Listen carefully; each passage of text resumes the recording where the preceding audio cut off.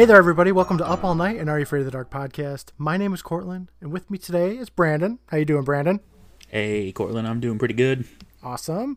We also have a very special guest, the creator, writer, director of Are You Afraid of the Dark, Mr. DJ MacHale.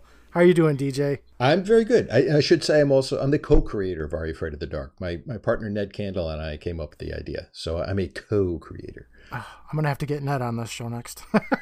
Yeah, oh, he's fun. So, we have been working with our Facebook fans, our Instagram fans, and we have some fun questions to ask you today, Mr. MacHale, if you're prepared for our interview. I'll be the judge of just how fun they are, gentlemen. Well, hopefully they're on par with what we had asked you a little over a year ago now. We finished up season 2, and we sent you an email, and you answered our silly, ridiculous questions about the names like Day Day and where you got jam and stuff. So I hope that some of our questions are at least a little on par with that. Oh, that was you guys. Okay, that was one of those things where it's like I saw someone write something, maybe it was you or somebody else, where someone was giving me shade for coming up with these wacky names. And I'm like, wait, I grew up with those kids. What's wrong with that? Oh, yeah, the Day Day and the Weeds and the... I missed the silly names of season 1. Season 1 is so special, you know. It seems so different. I will go along with that, and I think if there's one difference of season 1 to the other seasons is we're kind of making it up as we went along, and it's sometimes it worked, sometimes not so much, but it was all new. One of the biggest questions that I want to know is not necessarily how you started Are You Afraid of the Dark, but what made you decide to get into television and making a television show? What happened, DJ? It was being hung over in a Western Civ class in college. Okay. and that's not a joke. When it's two things. It's that, but even earlier than that, it was the fact that when I was a kid, I hated to write. And, interesting. Okay. Ironically. And yeah. So and especially because I remember I do one of the reasons I'm able to write for kids and for young people is I have a pretty good memory of things that happened back in the day.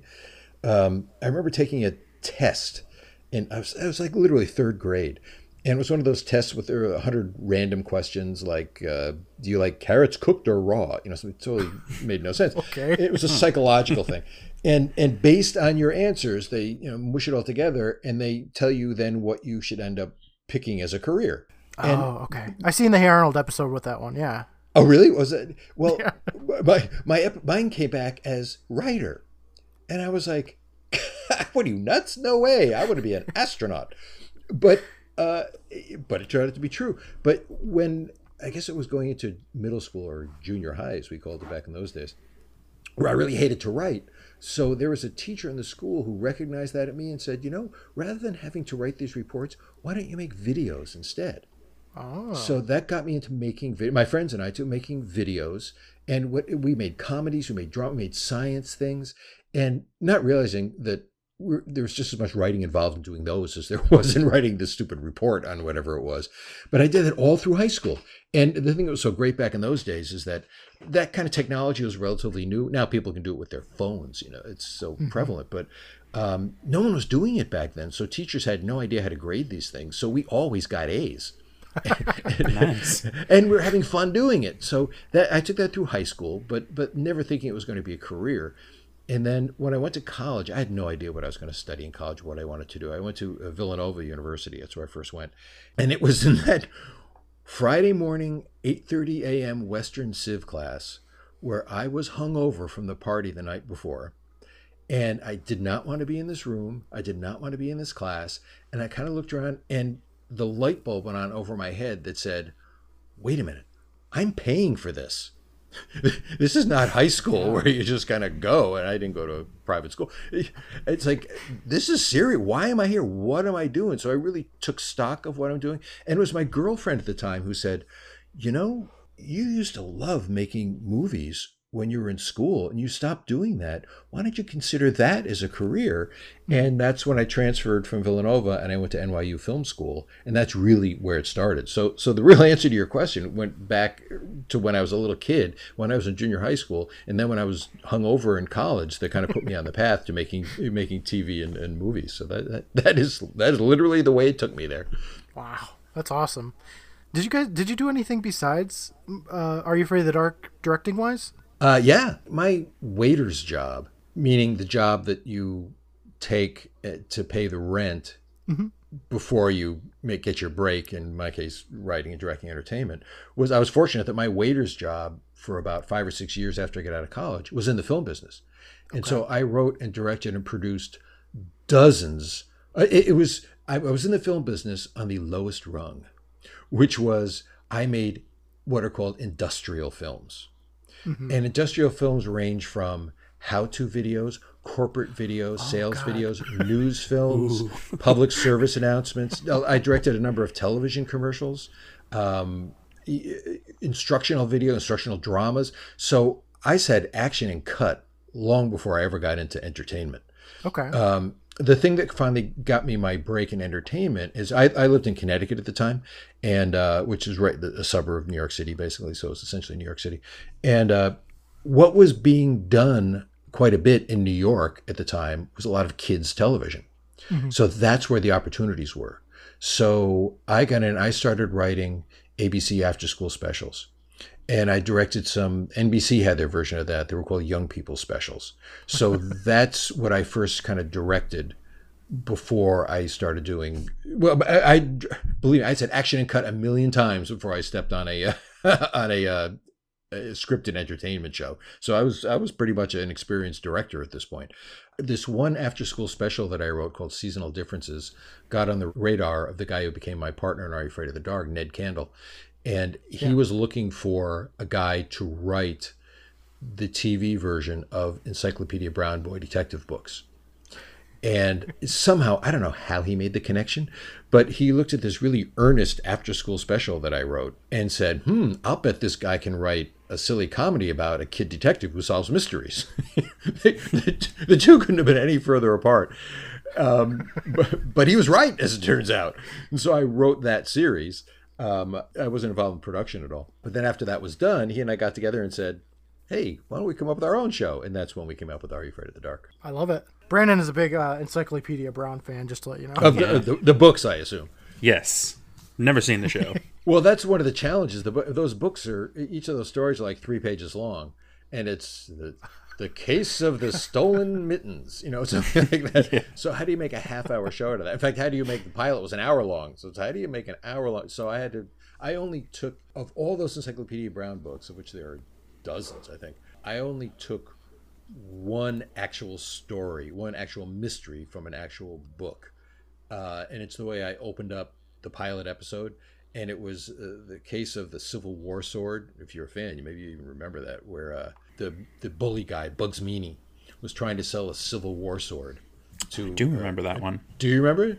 Yeah. It was to an unsuspecting kid. And it was the reason why he proved it was a Civil War sword, authentic Civil War sword, because it was engraved on it, presented to, I'm forgetting who the general was, to commemorate the first battle of Bull Run and the date.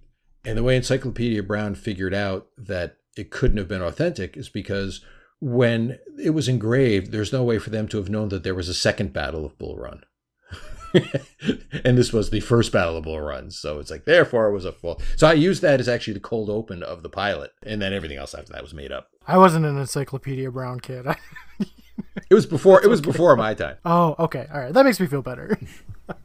So we've been asking some fans of ours on Instagram, and we're in this cool, I think you're actually in the same group on Facebook, the Are You Afraid of the Dark Facebook group.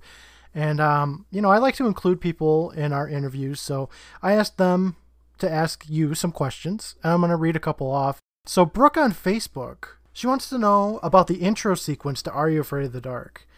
It's a completely iconic intro sequence. I see people on Twitter talking about how they're scared of that intro sequence to this day. Were you the one that had filmed it? No, that was done by whatever division of Nickelodeon it was, but they made that at Nickelodeon.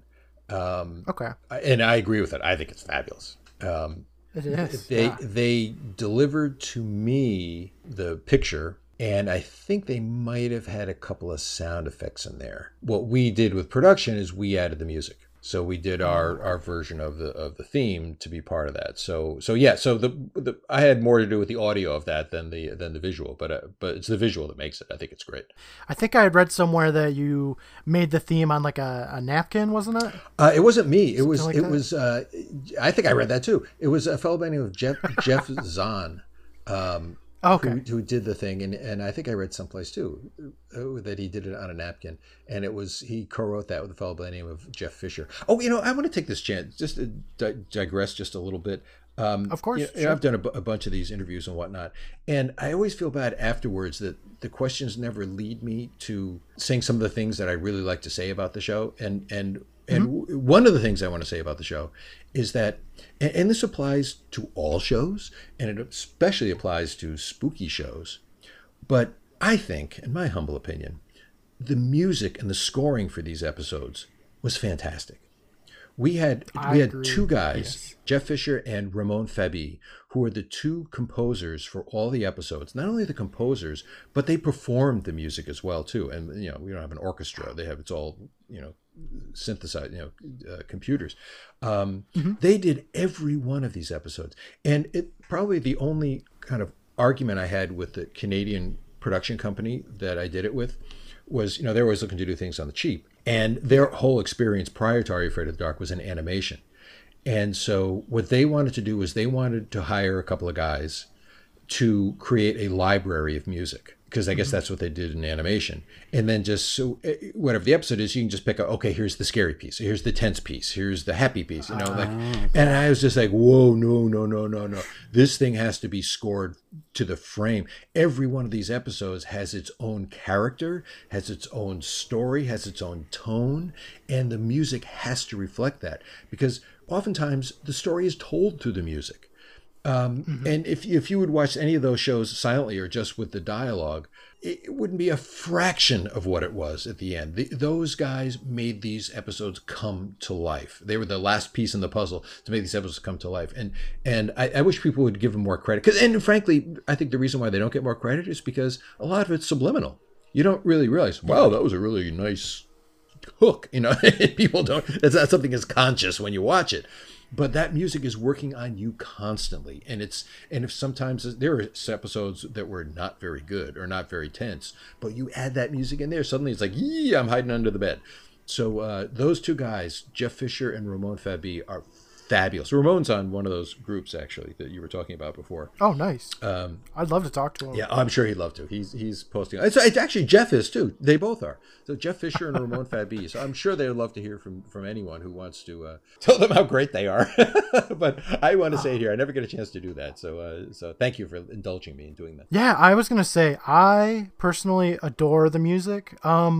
Not to be like negative or anything, but like one of the episodes, The Hungry Hounds, is a lot of people's like least favorite episodes, but the music in that episode is so good. It's like an epic battle, medieval battle. I could listen to that sound, like the soundtrack for that episode all day. Well, I love it. Well, look at it this way. For anyone who didn't particularly like the episode, if it didn't have that music, they would have hated the episode. It really would have been horrible. Yeah. Oh, the music is so good. That one, I love the music in Apartment 214. Recently, the music in Zombie Dice, I loved that. So yeah, music is a huge thing for me. I'm the kind of person that likes to listen to like video game music, so I love the instrumental and the orchestrated and the classical stuff. So it's one of my favorite parts, and I love to showcase it. If you ever, I'm glad you feel that way, because especially if you're into filmmaking and how things work and what they're trying to do to me here too. Listen to the show with listen to the music and just think what it's doing, because every episode I would spot that thing. It's going to begin here, it's going to end there, here's what it's going to be doing, here's what it needs to be doing. Each one has its own unique character. Even things as obvious as Dr. Vink has a theme song, Sardo has a theme song. Each episode has its own particular character and sometimes its own particular hook. One of my favorites is the musical hook in Dead Man's Float. It's you can hear it. I can tell you exactly where it Yeah. first comes in, where the kid gets drowned in the beginning, and the lifeguard comes in and he jumps down into the pool, and their music comes. That hook comes in the first time. You may not listen to it and say, "Oh, there's an interesting hook," but it works on you. It becomes an earworm, and it becomes continue. It's so if you're interested in filmmaking, give a listen to some of that music because it's really really good. I definitely appreciate it. Thank you. I have a question. At the end of season 2, we asked you some questions, and one of the things you said, and I'm paraphrasing here, is that being scary wasn't the main goal of the show, and that you guys were more interested in telling good stories with weird twists, like similar to the Twilight Zone. And that really stuck with me, because I didn't grow up with the show. I'm watching it for the first time doing this podcast, and in my mind, the show is a fright fest. It's ghost stories every week. It's jump scares. Like, that's what I thought I was getting into. And so when we got to episodes like Pinball Wizard or Full Moon, I was like, what is this? This isn't right at all. But when you told me that, it kind of changed how I feel about the show. And, episodes like that are some of my favorite ones. Like, they're just good stories. Were there any ideas for the show that were floating around that were too weird or out there? Like, maybe it was an interesting idea, but it just doesn't fit with Are You Afraid of the Dark? Boy, I'd have to go back to I can tell you some things we tried to do and couldn't figure out a way to do it. Because, again, it's a show for kids, too. And so there are certain limitations. One of the things that Nickelodeon asked me early on was they were so afraid that parents are going to be beating down their door saying, "Oh, you're warping my kid. What are you doing? What are you doing with the show?" So they said to me, as best as you can, try to use literary antecedents as jumping off points for stories. And I think that's probably the reason why I wrote 3 scripts before we even had the show picked up, just to prove that it would work. And when it came time to do a pilot, I said, which one do you want to do? And they picked The Tale of the Twisted Claw. And I think they picked it because it was literary antecedent, was The Monkey's Paw. And there are a number of episodes, probably not as many as I think there were, but there are a number of episodes that were like that. So in keeping with that theory, I thought, okay, what other literary antecedents we could use?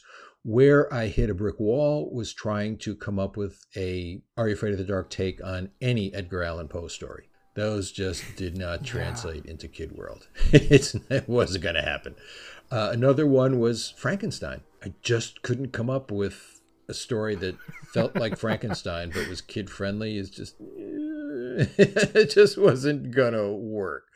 But I don't know if anyone ever. I can't remember. I'm sure it happened. I can't remember if anyone ever pitched me the idea, and I was like, "Whoa, we can't do that." I don't recall that. But I will say, if our goal was to be as scary as possible, we would have been a lot scarier. Yeah. It was more to tell really interesting stories across the gamut. It was an anthology show. You don't want to do the same thing every week. So you get an episode like Long Ago Locket. It wasn't really all that scary at all. It was just more of a compelling, weird Twilight Zone type story about a kid going back in time. So that really was the goal. I will tell you something kind of funny, and that's when we were at the very, very beginning, when we were doing Twisted Claw, or even writing Twisted Claw. One of my thoughts was, because I remember when I was a kid, I remember the things that I remembered, the things that haunted me, the things that gave me nightmares, weren't interesting stories that had twist endings. They were images. I just saw the other day, someone did something on Facebook. They showed that iconic cheesy shot of Vampira coming towards the camera from Plan 9 from Outer Space. I had nightmares about that image. It was like a pretty woman who happened to be a vampire was coming at me. And I remembered having nightmares about going around the corner of my house and she was there coming at me. So, and I had a couple of others like that too, because I'm warped. But I remember thinking, I don't want to show any image that will give a kid a nightmare. That went out the window in episode 1. I was going to say, mine happened in Lonely Ghost when Beth went through the mirror. I don't know why, but that scared me as a kid. I was like 3 when that episode came out, so that could have helped. But well, that helps too. And so it's funny to me, or interesting to me, that when because of social media, people talk about the show and they write about the show. I talk about the show more today than I did back when I was making it, including making it. I talk more about it today, but never thinking 30 years later you'd be talking about it. It seems like the episodes that people most remember and talk about are the ones that have some kind of iconic image like that. The ghastly grinner, Dead Man's Float, that thing coming out of the pool, the doll maker where she's taking the hand off that's broken. Though, and it makes sense because it's visual, and so it'll stick with your brain more. You don't necessarily remember that there was a guy running through a Revolutionary War scene and being chased by redcoats. That's not you're not gonna remember that. But that doesn't mean it wasn't a really good, compelling, interesting story. There's no image from Phone Police that's going to stick with you. We actually have a question about Phone Police. So. Uh-oh. Okay, go well, for Lisa it. on Facebook actually wants to know, in the tale of the Phone Police, what the green liquid is in the pitcher that Annie pours into a cup, doesn't take a drink out of, and then pours down the sink. Oh boy. Well, I'll tell you, I dread questions like this because it's fun. Like when I'm on a book tour, because I'm an author too, and I write books. And when I'm on a book tour, I always dread that moment you're in front of a bunch of people, mostly kids, and a kid will raise their hand, and you call on them, and they stand up, and it's some kid who puts his hands on his hips, and he looks at me and he goes, "So," and I think, "Oh God, here we go." And his question will be something like, in book 4, why did Jason drop the green liquid down the sink? And I'm thinking, there was a Jason? I don't remember Jason. I barely remember book 4. Because remember, too, that, and I don't want to be disappointing. I want to have answers to all these things. But I have written hundreds of stories. And whether they're books or been shows that have been produced, and then you add in all the things that I've written that actually didn't get produced, it's a lot. Probably the last time I watched Phone Police was just as we were about to deliver it to Nickelodeon. So I don't even watch it when it's on the air. So and I'm at a disadvantage, not only because I'm old and I've written a lot of things, but usually the people who ask questions like that just saw it, or they just read the book. So believe me, if I watched Phone Police, I would probably have I guarantee I would have an answer to that question. But as we sit here right now, Lisa, I'm sorry, I don't remember. I don't know. I hate to be disappointing, but I don't know. Hey, you guys, DJ emailed me back with an update for this question. Hi, guys. As promised, I went back and watched The Tale of the Phone Police for the first time since probably 1993. Well, putting it kindly, it may not be one of the best realized episodes of the show. I was pleasantly surprised by the weird script that was written by David Preston, the same guy who wrote The Tale of the Dream Girl. It was definitely a Twilight Zone-esque story. Did it all make perfect, logical sense? Absolutely not. But who cares? It was a fun premise filled with lots of quirky turns and surprises. Unfortunately, the finished show didn't really do the script justice, which is a memory that came screaming back as I watched, so thanks a bunch for reopening those wounds. There was only one thing that made absolutely no sense to me, and I don't know why it was in the episode. I have no idea why the sister poured the green liquid into the glass and then dumped it out. I have a vague memory of wondering the exact same thing back when we were editing the show. I can guarantee that wasn't in the script. I also remember wondering why the two boys did that little back and forth jig as they were escaping from jail. That made even less sense than the green liquid. In both cases, you'd have to ask the director why he added those odd bits of business. If I could have cut them out, believe me, I would have. So, there's the unsatisfying answer to the question about the green liquid. At least now I've answered it. DJ. Let's go to the Midnight Society. Pixie Pruitt on Instagram or Cynthia on Facebook. She wants to know what your inspiration was for the storyteller's seat, or as we call it, the throne. And she wants to know what it was made out of. Oh, that's good. The person who designed and built that was a fellow by the name of Réal Prue, who's our production designer. And it's an interesting thing about the show is that we shot the show in Montreal, And Montreal is very much a French Canadian province of Canada. Yeah. So, and most of our crew were French Canadian. And the French kind of sensibility and French cultural sensibility is way different than Ohio. So, and Real was typified that. So so much of what's unique about the show, the look of the show, comes from Real's sensibility in creating things like this wacky, pointy storyteller's chair. Yeah. And it's stuff that you don't normally see on, certainly not on kids' TV, and certainly not back then. Where I would have trouble is getting, and the costume designer, Claire Nadon, who did the first 5 seasons, I believe, she created all those amazing costumes, all the wardrobe she just had this amazing sensibility. She could come up with these things. Where I had more trouble is having them dress the kids in normal everyday clothes. Oh yeah. It's just like, just put a pair of khakis and a polo shirt. That's all I need. They're like, no, we don't wear that kind of thing. I'm like, oh my God. And they couldn't find it. And so it was way more of a challenge to have the kids dress normally. So our standard was just like, make them preppy. Yeah. Preppy flies. It's timeless. Just make them preppy. So when someone's watching the show 30 years from now, they might not necessarily go, oh my God, look what they're wearing. Look at those balloon pants that they're wearing. We tried not to go there. But with the storyteller's chair in particular, we want something iconic, and that came out of the mind of Real Prue. And it was made of, it was probably carved out of styrofoam, and then a glaze put over it, like a hard resin glaze put over it. So it weighed about half a pound.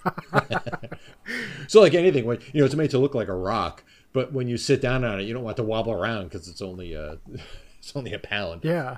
I wish I knew where that was now. I hope he kept it. I don't know. Speaking of that, not the throne, but Herjot on Facebook would like to know if you know where the newspaper clipping is from the Tale of the Dream Girl. I know that's another specific question, but yeah, I don't know where most of the props are. I held on to 3 props, and it's so funny. I wish I held on to more, frankly. Like that newspaper clipping, that was a good one. Yeah. But normally something like that would go to the writer of the episode, who's a fellow by the name of David Preston. Which I'd like to give a shout out to him too. Certainly, yeah. And I'll say this about it: that we did 91 episodes of Are You Afraid of the Dark, and I worked with all the writers on it. I probably wrote from the ground up 20 some odd episodes, but I can't come up with all these stories. So we had a number of really amazing creative writers on the show, and people would pitch me ideas. I didn't have a staff; they pitched me ideas, and when I liked their idea, they would write it, and I'd work with them to write it. And depending on the experience of the writer or lack of experience, I ended up having to do a lot of work on these episodes. The one episode that I probably worked I know I worked the least on was the Tale of the Dream Girl. Yeah. David Preston came to me with this idea right off the bat. I was like, sold. Right. You got it. And then every step of the way, it was just like, that's good. That's good. I like that. That's good. I mean, it was unprecedented. I mean, that didn't happen 90 other times. Well, not counting the episodes I wrote, however many other times. That did not happen. I think I did a minor dialogue polish on that. But that episode was, and when they talk about the Sixth Sense being inspired by that, that was David Preston. That was his idea. But a thing like a newspaper clipping would probably go to, like that clipping. I didn't write or direct that episode. It would go to the writer, or it would go to the director, I assume, or maybe the actor and whatnot. Okay. The 3 that I kept were the gargoyle icon from Dangerous Soup. Okay. Which is kind of funny because it was a lawn ornament. It was not. It wasn't. You could find it in any garden store. Where it cost. Because it was the end of the season. We were out of money, but it would look good. And I saved it and I brought it home.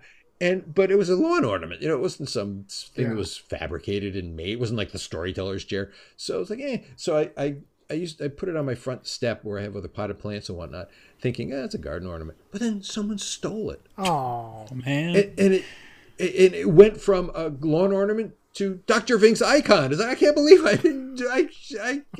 What an idiot I am. So I don't have that one anymore.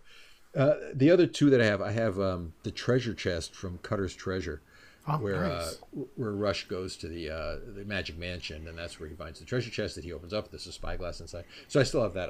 Every Halloween, I put Halloween candy in there. When kids come to the door, I open it up, and that's where they get their candy out of that. And then I have probably the best prop of all 91 episodes, and you can't not have this. Is I kept the Twisted Claw from Tale of Twisted cool. Claw. I was gonna say, is it the hand in the jar? No, I don't have that one. That's probably disintegrated by now. Right, but, right. But I do have the Twisted Claw. I'm looking at it right now, actually. Oh, that's awesome. So as for the others, I have no idea because when you're making the show, you don't necessarily think about it. Yeah. To me, it's just like, okay, done, next. And so sometimes I guess they go to prop houses. I think we may have sold some to prop houses they can use in other movies. I remember I don't know if this actually happened, but that whole cavern that we built for Cutter's Treasure, there was a restaurant that wanted to buy that whole thing to make it part of their motif for the restaurant. I don't know if that ever actually happened. I hope it did, because that would be cool. That would be cool. Yeah, so that's as for the other ones, the newspaper clipping. I don't know. I saw someone came up with the artwork for the comic of Ghastly Grinner. Oh, cool. I saw some places somebody found the artist and got the original artwork. So I thought that was a pretty cool one. When I did the interview with Amanda Walsh, who played Susan Henderson in The Tale of the Dollmaker, she still has the porcelain hand from that. Oh, that's awesome. Oh, yeah. So there you go. There's a good example. It was given to the actor. Yeah. That was the best part of that episode. It was. It was very iconic, and everybody remembers it. It was so cool to talk with her about it. I could tell you a funny story about that episode, and it's funny in and of itself, but then I'll give it context, and it makes it really funny. Okay. In the second season, I brought on a good friend of mine to be the post-production supervisor of the show, and so he handled all post-production up in Montreal. He's a guy from New York, but brought him up to Montreal, and one of the things that he really kind of became more interested in than just doing the grunt work of post-production was he liked post-visual effects. Mm-hmm. And so he would spend a lot of time with this other artist he wasn't an artist, he was a producer. And this artist, they'd spend hours doing these effects. And this is the olden days where they were like writing code for these things. Nowadays, you could probably just, punch it up on your computer and do all these amazing things, or your phone for that matter. But back then, these guys would be up all night coming up with some simple effect that you look at, you're like, yeah, that's fine. But it took them forever to make it happen. And one of the things they did in the Dollmaker, there's that kind of climactic moment where the two girls are sitting in the window. Yes.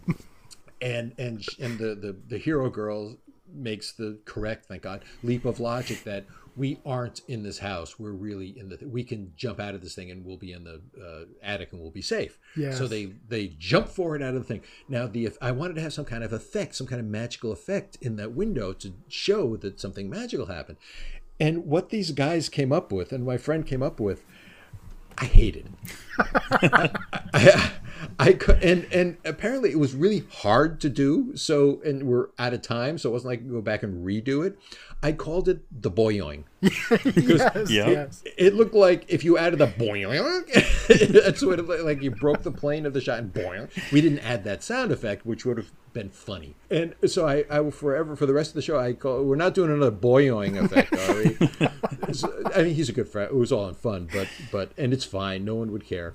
The thing that the story's pretty good in and of itself there, but the thing that makes it so great is my buddy has gone on to an incredible career being a post-production visual effects supervisor that he started doing Are You Afraid of the Dark? And not the least of which of one of his credits is he produced all the visual effects on Game of Thrones.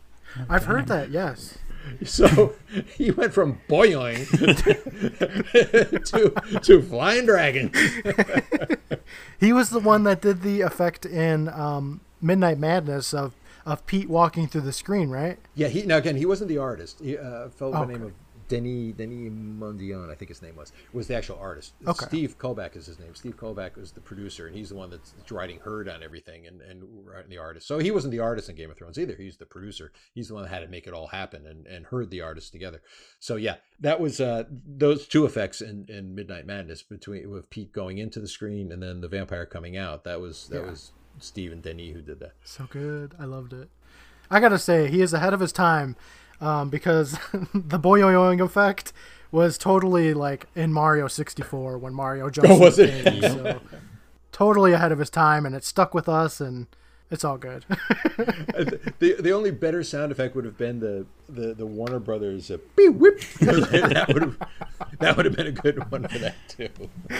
So you had talked a little bit about The Tale of the Cutter's Treasure, which is the only 2-part episode, at least from the original run of the show, Were there any other episodes that you would have wanted to do a two-parter for? The thing that's interesting about Cutter's Treasure, the reason that came about, there are a couple of unique things about that, is that it actually was the reason it even existed as a two-parter was for home video. They wanted to do a special thing for home video. Okay. So it actually was an hour-long episode that I recut down into 2 episodes. So when it first aired, it was as an hour, and the 2 aren't exactly the same because you had to add different things and whatnot. Like, for example, at the end of the first episode, in the half hours, we had to give a reason for him not to complete the story, so we have it start to rain. Yeah. And the kids run off. That's not in the hour-long episode. They just blast through in the hour-long episode. Okay. That's also the only episode that was shot in 35 millimeter film. And I don't know why it turns out it didn't look any better than the rest of the show. I was going to say, I don't think I noticed anything different. Yeah, and you shouldn't have, which is really annoying because it costs a lot of money to do it 35. We shot at 35 Panavision, which we really turns out looks the same. which will speak to how good the rest of the show looked. Yeah, definitely. So the only other one that's actually multi-part was the Silver Sight, which we did in season 7 maybe. And I'm actually really I wrote that one, and I'm really kind of proud of that episode because it doesn't get the love I think it deserves, because I think the whole final 2 seasons don't get the love they deserve, just because I think people have grown up. People who are big fans of the show when they were 10, suddenly they're 20. And it's not the same anymore, which I think is really unfair, because some of our best episodes were in that last 26, and one of them is Silver Sight. And speaking as a writer, that was a very complicated story that's told like Rashomon, where you're seeing bits, you're jumping ahead, you're going back, you're seeing things, you're seeing teases of scene, you see the same scene again a couple of times. I mean, it's a really amazingly crafted story that, and again, you really need to see it. Yeah. As a 90-minute, as opposed to a 3.5 hours. I know. So I was, when did that come out? Like 2000. So I would have been like 11 years old or so. And at that point, my life, I wasn't watching TV quite so much anymore. But I remember coming back and watching the Silver Sight 3-parter. So I have seen it once. Brandon, I'm sorry. Spoilers, there's a 3-parter. All right. But or it's a 90-minuter. Yeah. But I'm really excited to come back and see that, because that's the only part of season 7 that I've seen. So I'm super excited to see that one again. And Brandon and I just started season 6 a couple of weeks ago, and I like to think we're really optimistic about it. And everybody seems to trash it. The IMDb scores are so low, but ever since what Brandon had said with you saying not every episode has to be spooky, it really stuck. I think we're stuck with both of us. So we are going into everything as optimistic as we can, finding what we like about even the worst episodes. I mean, well, the thing that's kind of, I guess I get it. No offense, of course. Still, oh no, that's right. But it's still, because I know it's as good as the first 65. One of the things that's kind of I kind of get, but it's so frustrating to me, is that a lot of people base their opinion on 6 and 7 based on the makeup of the Midnight Society. Yeah, I could tell. And that. it's like, whoa, talk about missing the point. And I tend to, this is unfair of me, but I tend to discount the value of the Midnight Society, because to me, the value of these episodes are the tales. Yeah. They're all little individual movies. The Midnight Society, they're like Rod Serling. No one's going to say, "Oh, I really liked Rod Serling's intro in that movie." It's more than that. I get it's more than that, and it's the whole reason I created the Midnight Society, because you want to have continuity between the episodes. And little did I know just how important the Midnight Society was going to be, and I'm glad it was, frankly.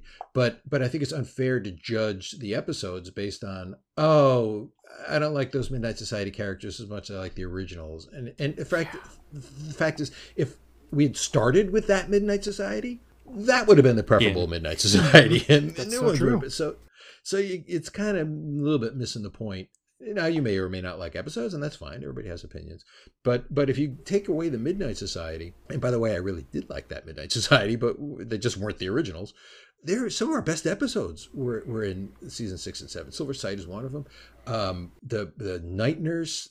I loved Oblivion. I ran into a guy the other day in my office who he says, "Excuse me, you DJ MacHale?" And I was like, "Yeah." And he goes, he was in his 30s, I guess. And he said, "I loved Are You Afraid of the Dark? My favorite episode was Oblivion. I remember doing a project about it in school." So it's like the time trap. Sardou with the time trap. I love that episode. Because I love Sardou too. Oh yeah. But there's the Secret Admirer. I mean, there's so many really, and there are some that aren't so good too. But you could say that about the first 65 as well. So if you can, try to be objective about it and take them for what they are and not compare them to because of the Midnight Society. Oh, I hear you. Yeah, we're totally, like I said, we're going to definitely keep an open mind on all these episodes. And I feel like I tell this to people all the time. I mean, everybody seems to really dislike Hungry Hounds, but even Hungry Hounds has great things in there. So I know we're going to find the fantastic stuff in every episode. Yeah, I get Hungry Hounds. It's kind of a soft script, but some of the images are great. They are, yeah. The story's a little odd, but but there's, like you said, there's a lot to be said for it. Yeah. I mean, I could find good stuff in Phone Police too, if I wanted to. I guess it was that green thing that was poured down the sink that was so good. Yeah, that was the best part, and you dumped it down the drain, Mr. MacHale. So I have a question for you about the Are You Afraid of the Dark books, specifically the Nightly Neighbors book, if that's okay. Sure. Okay. So I know I just asked you about any other episodes you'd like to make a two-parter. Well, the Are You Afraid of the Dark Nightly Neighbors book really expanded the story. I mean, it made Emma into like from a, just a character kind of bland into like this badass, and she really saves the day and everything. And were there any other stories that you had wanted to expand? Like, did you ever think of more like sequels or prequels, like maybe like Dark Music or something like that? I wish I could say yes. Certainly there are episodes that I think could have been translated into larger stories, not necessarily let's continue the Are You Afraid of the Dark version. Yeah. It's just like, wow, this could be a feature, or this could be an hour-long episode of another show or something like that. It just seemed like when the book started, Simon & Schuster, because they were also owned by the same company that owned Nickelodeon, said, hey, we want to come out with a book series to compete with Goosebumps. Yeah, right. Should have just stopped right there. And they didn't necessarily want to do novelizations of the show. Yeah. They did do one novelization. They did Cutter's Treasure. I have a question about that real quick, if that's okay. Sure, go ahead. So just to like I have an answer. Add into, I read the novelization of Cutter's Treasure, and the only thing they changed is that Vink drives Rush in his car to the cemetery. That was the only. I don't remember. That was the only thing that was different. It was really verbatim. But it was pretty much verbatim. And then the poor kids, they had to walk home from the cemetery because Vink left them. Well, it's Vink after all. But sorry, I apologize. Well, they asked me if I wanted to write any of them, and I didn't particularly want to. But I always thought that of all the stories, and I'm trying to remember exactly when in the process of the series that we started doing this, but it was probably fairly early on, maybe in second season or something, that I thought, wow, there's any story that, what happens next? It was Nightly Neighbors. So I said, I'll write a novelization. In fact, I wrote it with Kathy Derby. That's my sister. Oh, my nice. sister and I wrote that together. So she came up with a lot of the ideas. In fact, she came up with a moment that I love, and I've never seen it. That's not to say it doesn't exist, just I've never seen it or read about it in any other vampire story, where there's a scene where, I want to say it's been a long time, but I think it was in the library. Yeah. Where Emma is hiding and she's in an area where all the vampires are asleep. Yes. And she's lying down next to all these sleeping vampires and wondering when they're going to wake up. I've never seen that in any other vampire story where you're just... It was good. That was my sister came up with that. But it was fun to kind of take it to its conclusion, because that if there's any cliffhanger we had, it was that one. But there's one thing that I will forever be grateful for those Are You Afraid of the Dark books. It's that when people ask me, I'm an author too, and I've written a lot of books. Yeah. And so people ask me, how did you get your first book published? Because they have books they want to publish. So I say to them the absolute true story, though it's kind of tongue in cheek. I say, okay, I'll tell you how to get your first book published. Okay. Now, if you follow these easy steps, you too can get your first book published. I said, first, create a hit TV show. I'm writing this down. Yeah, check. Then, step 2 is make sure that the network that does the TV show wants to do a spin-off book series of that show. then offer your services to the editor who's doing that book series, and help them guide some of the books and give notes on the books. You don't necessarily have to write them, maybe write one, but give some notes, but just to prove that you really know what you're doing, you're somebody good to work with. Because then 5 or 6 years later, when you have your own book idea, you can go back to that editor and say, hey, remember me? I worked on that thing. I have my first book I've never written before. What do you think? And she'll say, sure, let's give it a shot. And that became Pendragon, a multi-million-dollar selling book series. So I owe a great debt of gratitude for Pendragon from the Are You Afraid of the Dark books, because we went back to the same editor to do this. Yeah. I say the same thing about podcasting. Step 1 to making a successful podcast is to be famous. So, same thing. Yep, that'll do it. That's easy. It's the old Steve Martin line. You can be a millionaire and not pay taxes. First, get $1 million. Check. Okay. I'd like to talk more about your work as an author. Like you just mentioned, the Pendragon series. Well, I things are very pendulum-like. Back when I made Are You Afraid of the Dark, generally speaking, live-action dramas were made for kids on TV. Yeah. It was kind of a renaissance for kids' live-action TV back then. But then the pendulum swung away from that into doing all comedy. And a lot of them were the multi-camera stage comedy, whatnot. And suddenly kid dramas were not happening anymore. Yeah. But that's what I write. I don't write comedy. So if I wanted to continue writing the kinds of things that I like to write, it's the kind of stuff that comes out, I thought, well, I'll just try my hand at books. And that's when I came up with the Pendragon series. Okay. And little did I know it was going to click. And so I have published, 25 books or so, bestsellers and all that kind of stuff. But my most popular is Pendragon. It's a 10-book series. I highly recommend it. When, because my son's 5 right now, any age recommendation you have for it? It depends on the kid. 5's a little young for Pendragon. Okay. 5 is probably more my Monster Princess picture book. I'd say that Pendragon, it's like really well-read 7-year-olds, okay. 7 or 8-year-olds. Perfect. And on up to adults. Adults read it too. Okay, so, cool. Yeah. But you always there were always those kids like, my kid read all the Harry Potter books when he was 2. And I'm like, okay, fine. If that's the kid, then sure, you can read. Then they can read Pendragon. Okay. Some of my other books are a little bit older than that, like the Morpheus Road. If you like horror, the Morpheus Road trilogy is about a teen guy who's being hunted by a malevolent spirit. My Silo trilogy is a science fiction adventure about people who are trapped on this island and there's an evil force going on. So I've written a lot of books, all of which you can find on djmachalebooks.com, or at least find out about them anyway. I will put that in the episode description for sure. Awesome.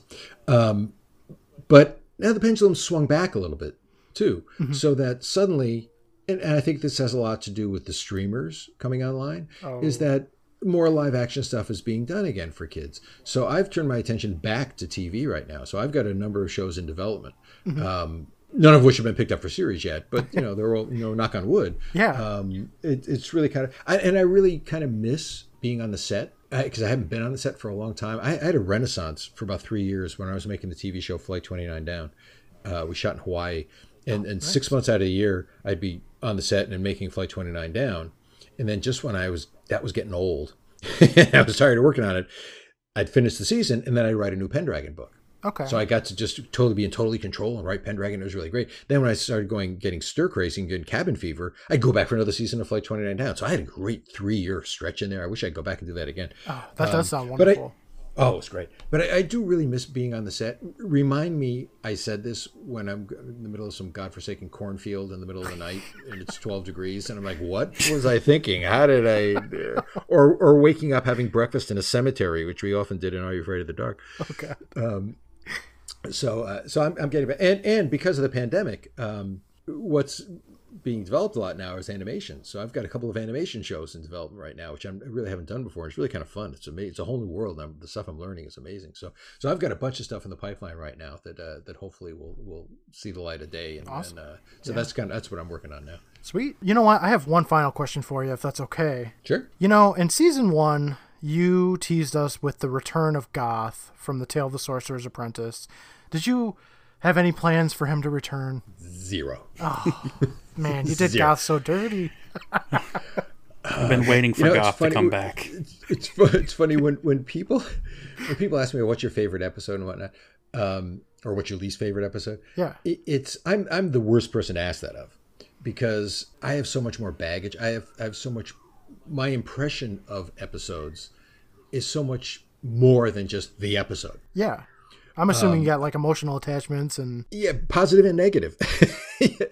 And when I think of that Sorcerer's Apprentice episode, I directed that episode, and all I could think of is being in that godforsaken pool, and we're trying to fill it with dry ice, and it wasn't filling up, and like hours or two, we're in the middle of the night, and the poor goth guy is like, he's waiting, and it's like, oh God, is this night ever gonna end?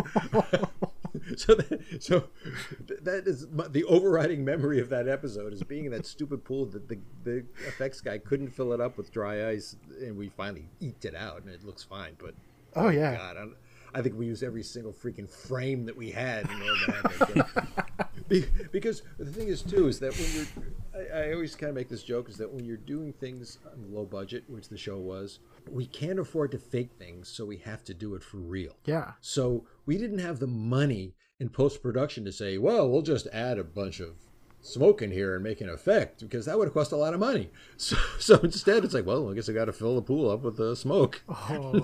So we don't have to worry about it afterwards, because it's cheaper to have a smoke machine for a couple of hours, or many hours as it turned out, because it wasn't working properly. Oh no. Yeah, so no, there was no plan to bring Goth back. In fact, if anything, if I never see Goth again, it'll be too soon. I understand. We just really like to make fun of Goth. He was incredible. Well, that was so fun. I mean, that was one of the. I wish I had the outtakes of that show, because it's like this big golden-headed looking guy who was. I think we had him on a teeter-totter or something underneath. That's the other thing. The smoke had to cover the teeter-totter, because he was going to rise up and fall backwards and whatnot. And this guy is such a sweetheart of a guy. I forgot his name. Such a sweetheart of a guy, but he's just like, I'm trying to act all while he's waiting for hours. He's like, trying to act and be overacting. I'm going to chew the scenery here.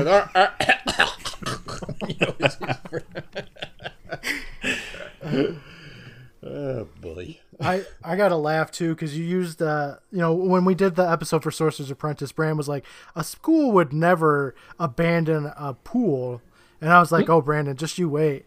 And then Right. like a year later, we finally got to Dead Man's Float, and man, Well, if there I it comes. remember, Does your school have an abandoned pool, Mr. MacHale? no, but the inspiration for episodes comes from everywhere. Yeah. There was one school that we shot at quite a bit in Montreal, and it was really cool because it was such an ancient looking place. It doubled for things other than a school. Like, for example, this school, in the basement of the school, we used it for the scenes in The Night Shift, where the vampire brought his coffin, and that's where they burned the coffin. And then we did a lot of scenes down there, because it's where all the boilers were for the school. That was that same school. So we shot it, and then we also shot corridors in that school too. So we were back in that school quite a bit. And if I remember, that school had an empty pool. That was the pool from that school. And so that was kind of the inspiration to say, ooh, there's a school with an empty pool. Let's do an episode about a school with an empty pool. And that's where Dead Man's Float came from. Wow. So, yeah. That's cool. I mean, believe me when I tell you, this school was creepy as all hell. It was huge. It was right in the center of downtown. It was big. And there was, those boilers hadn't been used in forever. So, yes, there are schools with abandoned pools. Or I don't know if they're abandoned. They're just not in use. You know what? I'm sorry. I do have one more. I'm sorry, DJ. How dare you? So one of the most entertaining parts about doing the podcast, and when I do my notes for the show, I mean, I go in detail, and I'm watching these episodes for 2 hours taking my notes. But one of the coolest parts is seeing all the callbacks to earlier episodes. I mean, there's the obvious ones like, Zebo, calling him Zebo, and, Zebo's Big House and stuff like that. But were there any subtle ones that nobody really noticed that you snuck in there? Like, I don't know if this is just me, but in Mystical Mirror with Laura Bertram, the character Cindy goes up into the upstairs, and I swear I see a dark dragon little vial of potion up there. Were there any ones that nobody caught or just are very subtle? Boy, I wish I could remember. Off the top of my head, I don't remember, other than the Zebo throwbacks, I don't remember doing things like that, like putting props. I certainly believe there are plenty of props that showed up in multiple episodes, only because we had a prop room. Okay. And we use I'll tell you one thing that's used quite a bit are the fake tombstones. Yeah. So Ron Oil is in a lot of episodes. Oh yeah. And those are, styrofoam things. And the reason we did that is because we shot in real cemeteries, and the law is, I don't know what law it is, but apparently it's a law, if not just ethical, is that you're not supposed to show actual names of people's tombstones. Okay. And it's just not cool, I guess. And unless you have to get, I guess you have to get a release from them, I guess, or their family. I don't know. Yeah. But it's really hard. You're shooting a cemetery when there are dozens of tombstones. How do you frame a shot so you don't see any of the tombstones? And again, you can't, in post-production, we didn't have the money to go and Greek it all out. So what we would do is we'd bring our 4 or 5 styrofoam tombstones with us and place them in perfect places that would block names of real people. And so those are, you could probably go through each episode and see how many times those tombstones show up. Yeah.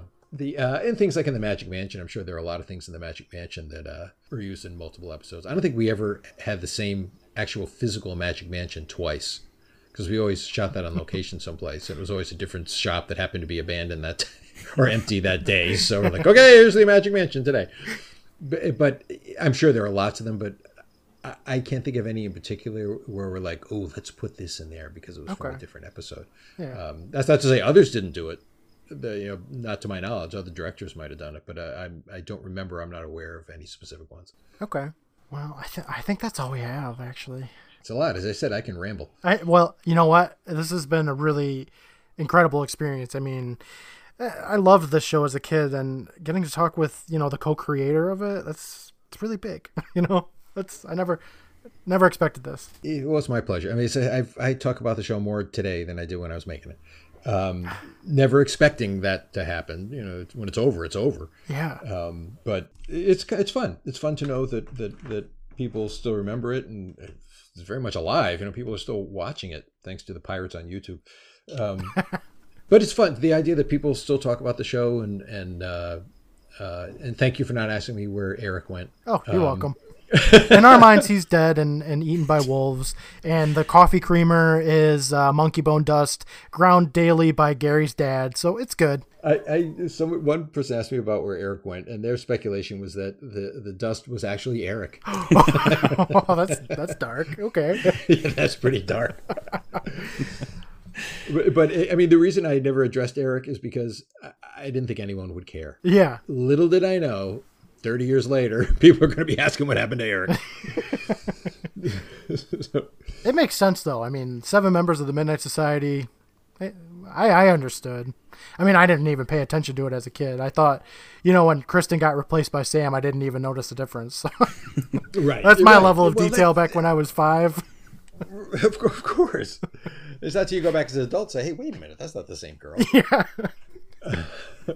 Which was always my attitude. It's like, who cares about the Midnight Society? It's about the show. But I'm wrong. No, it's okay. I'm sure you know it now, but my generation, we all seen the Midnight Society members as like friends. It's all a group that you can be a part of, and they tell stories, and you're there too, and I don't know. Everybody wanted to be buddies with Gary and Betty Ann for sure. Well, and that's the whole reason I thought it up. I mean, as well as to make it an excuse to tell scary stories, but but it's an anthology. Anthology shows are hard to catch on, so this was the continuity. And I tried to have the different stories reflect the personality of the kid. So I did put thought. I did give importance to it, credibility to it, but it was also so easy to do. I wrote all those scenes. I wrote every one of those scenes, even episodes I didn't write. I wrote all those scenes. It was easier for me to write it than to try to get a writer who's just writing one episode up to speed on who Betty Ann was and who Gary was. It took more time to do that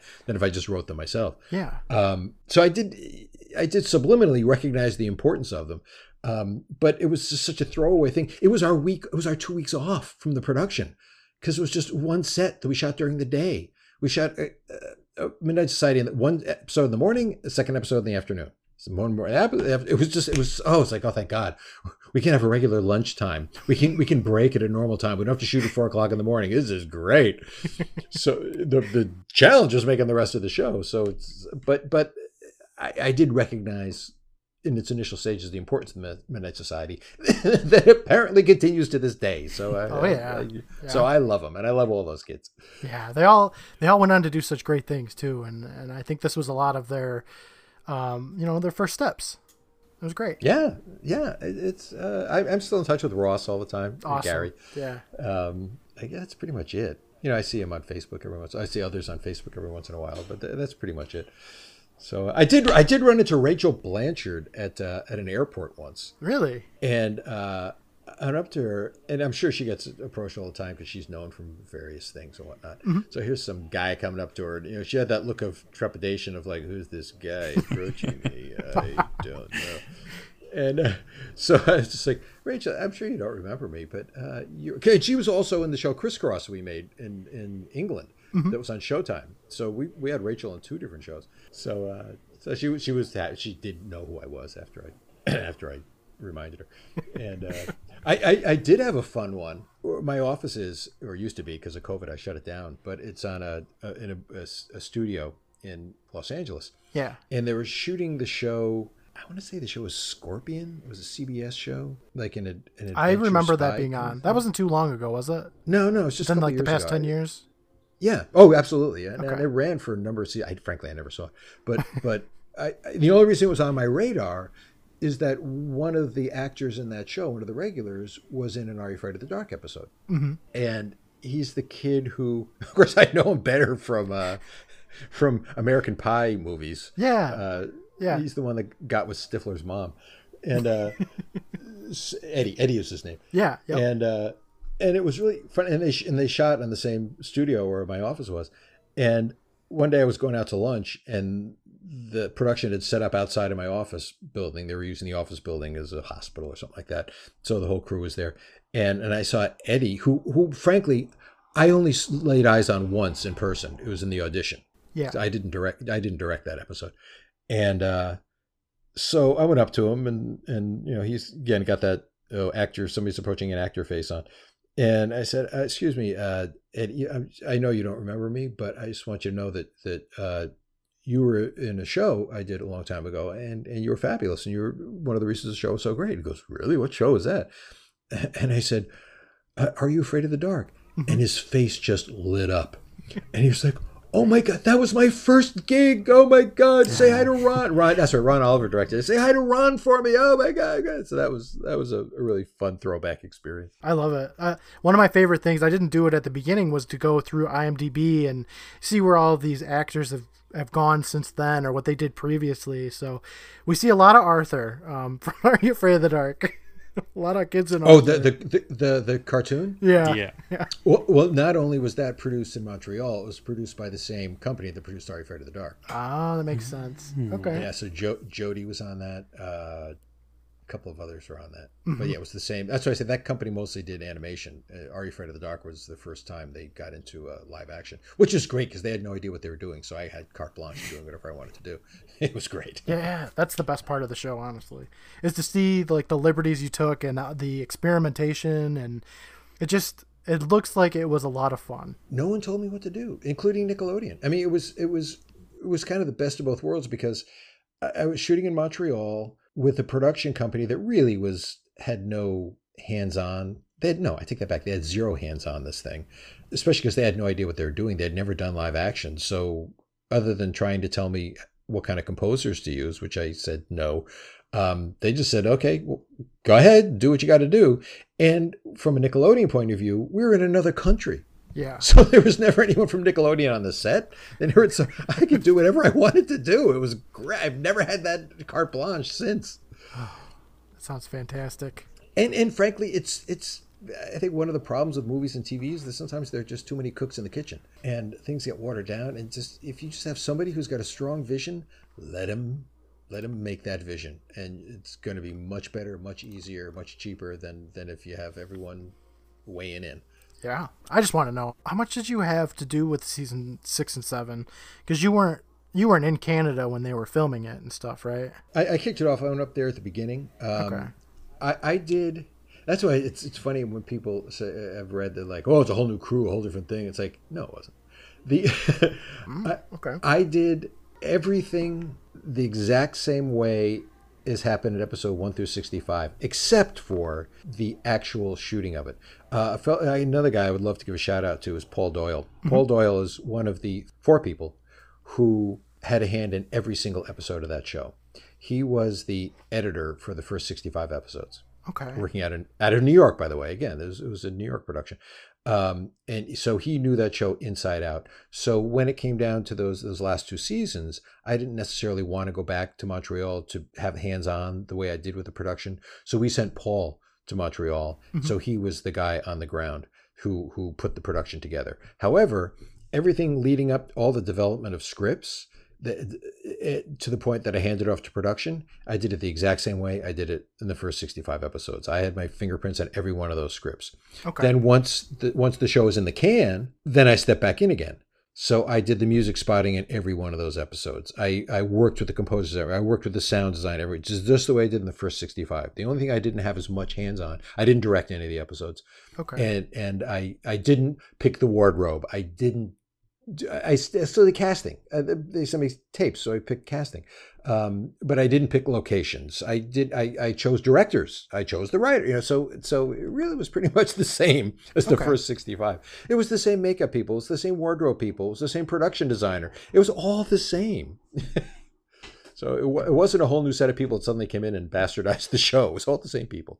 That's what people seem to want everybody to believe too. I mean, it's the internet. You can't believe everything you hear, but you go on IMDb and there's just this hit of like, what Virtual Pets, I think, had like, what, a 3 out of 10. We just did Gruesome Gourmets today, and that episode was great. And I think it was a 3 out of 10 on IMDb. And it's just like, I don't know, there's this like hate, if it's not exactly what you want from your rose tinted nostalgic glasses or whatever, then you hate it. And yeah, we're definitely not going into this like that. No, that's not. I think that's a big part of it. Now, certainly, if it's an episode you don't like, that's fine. I said there are plenty I don't like too. But to kind of cast that umbrella, episodes 66 through 91, they're crap. That's not your. I discount that because it's just not true, or at least from my opinion, anyway. I trust your opinion. You did kind of make the show. So. Right. All right. Well, I think that's all I got for you today. Is there anything you'd like to promote? Your Instagram, Facebook, or anything you're working on? I know I seen that you had the ghostwriter on the new Apple TV stuff, and Oh yeah, it's funny. I'm about to do something. This is kind of fun and a little scary. Okay.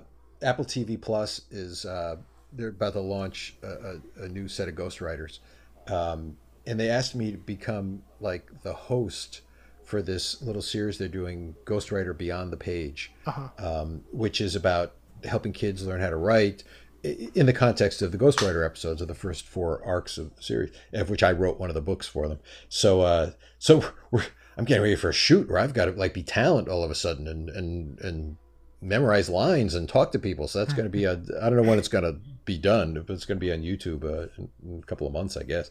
So that's kind of fun. And I'm part of a new book that just came out. If you remember, you guys are probably the right age. The book's Scary Stories to Tell in the Dark. Oh, yeah. Oh, yes. It was a great anthology series back in the 80s. Alvin Schwartz was the editor on those. A friend of mine, John Mayberry, who's a great horror writer, he's put together an anthology of short, scary stories, kind of paying homage to Scary Stories to Tell in the Dark. It's called Don't Turn Out the Lights. I think I've seen that. Yeah. Yeah, it just was published last week. Yes. Yes. And so he reached out to a lot of terrific writers. I was one of them, fortunately. Ooh. But yeah, that's if you like short, scary stories with all sorts of spookiness, and if you don't like this one, there's another one coming up, and that's a really good one. Don't turn out the lights. But beyond that, people can find me everywhere. You can Instagram, Facebook, Twitter, and all my handles are highly secretive. It's DJ MacHale. Ooh. Okay. And keep that under saucy. Your hat. I know that's. I don't want any hackers trying to figure it out. Right. And then also, and my website is djmachalebooks.com, and that's where you can go and read about all my books. I don't have anything about the shows on that. It's all my books, and there's a good kind of synopsis of each of the books, and gives you a good overview of the kind of stuff that I've written. So go there. Yeah, I've definitely been excited for my son to get a little bit older so I can at least read him your books to him. So I'm looking forward to it. Okay, the first one he should start with, here you go. The first one you should read to him. It's a series, it's 3 books. It's called The Library. Okay. And it's very much Are You Afraid of the Darky? And it's about a haunted library filled with books of unfinished ghost stories. Oh, nice. The kids get to actually enter the books, and they have to solve the mystery and defeat the ghost and all that kind of cool stuff. So that's a little bit younger than Pendragon too. So that would be a good read aloud. Though it does get pretty intense. Cool. I'm looking forward to it, man. I can't wait to check it out. Go. Well, thank you so much. I sincerely appreciate this. Like I said before, I never in a million years would have expected to ever talk to you. So this is really cool. This is really cool. Well, especially with this pandemic and social media, I'm amazingly accessible. It's unbelievable. When do you have time? Well, today. I know.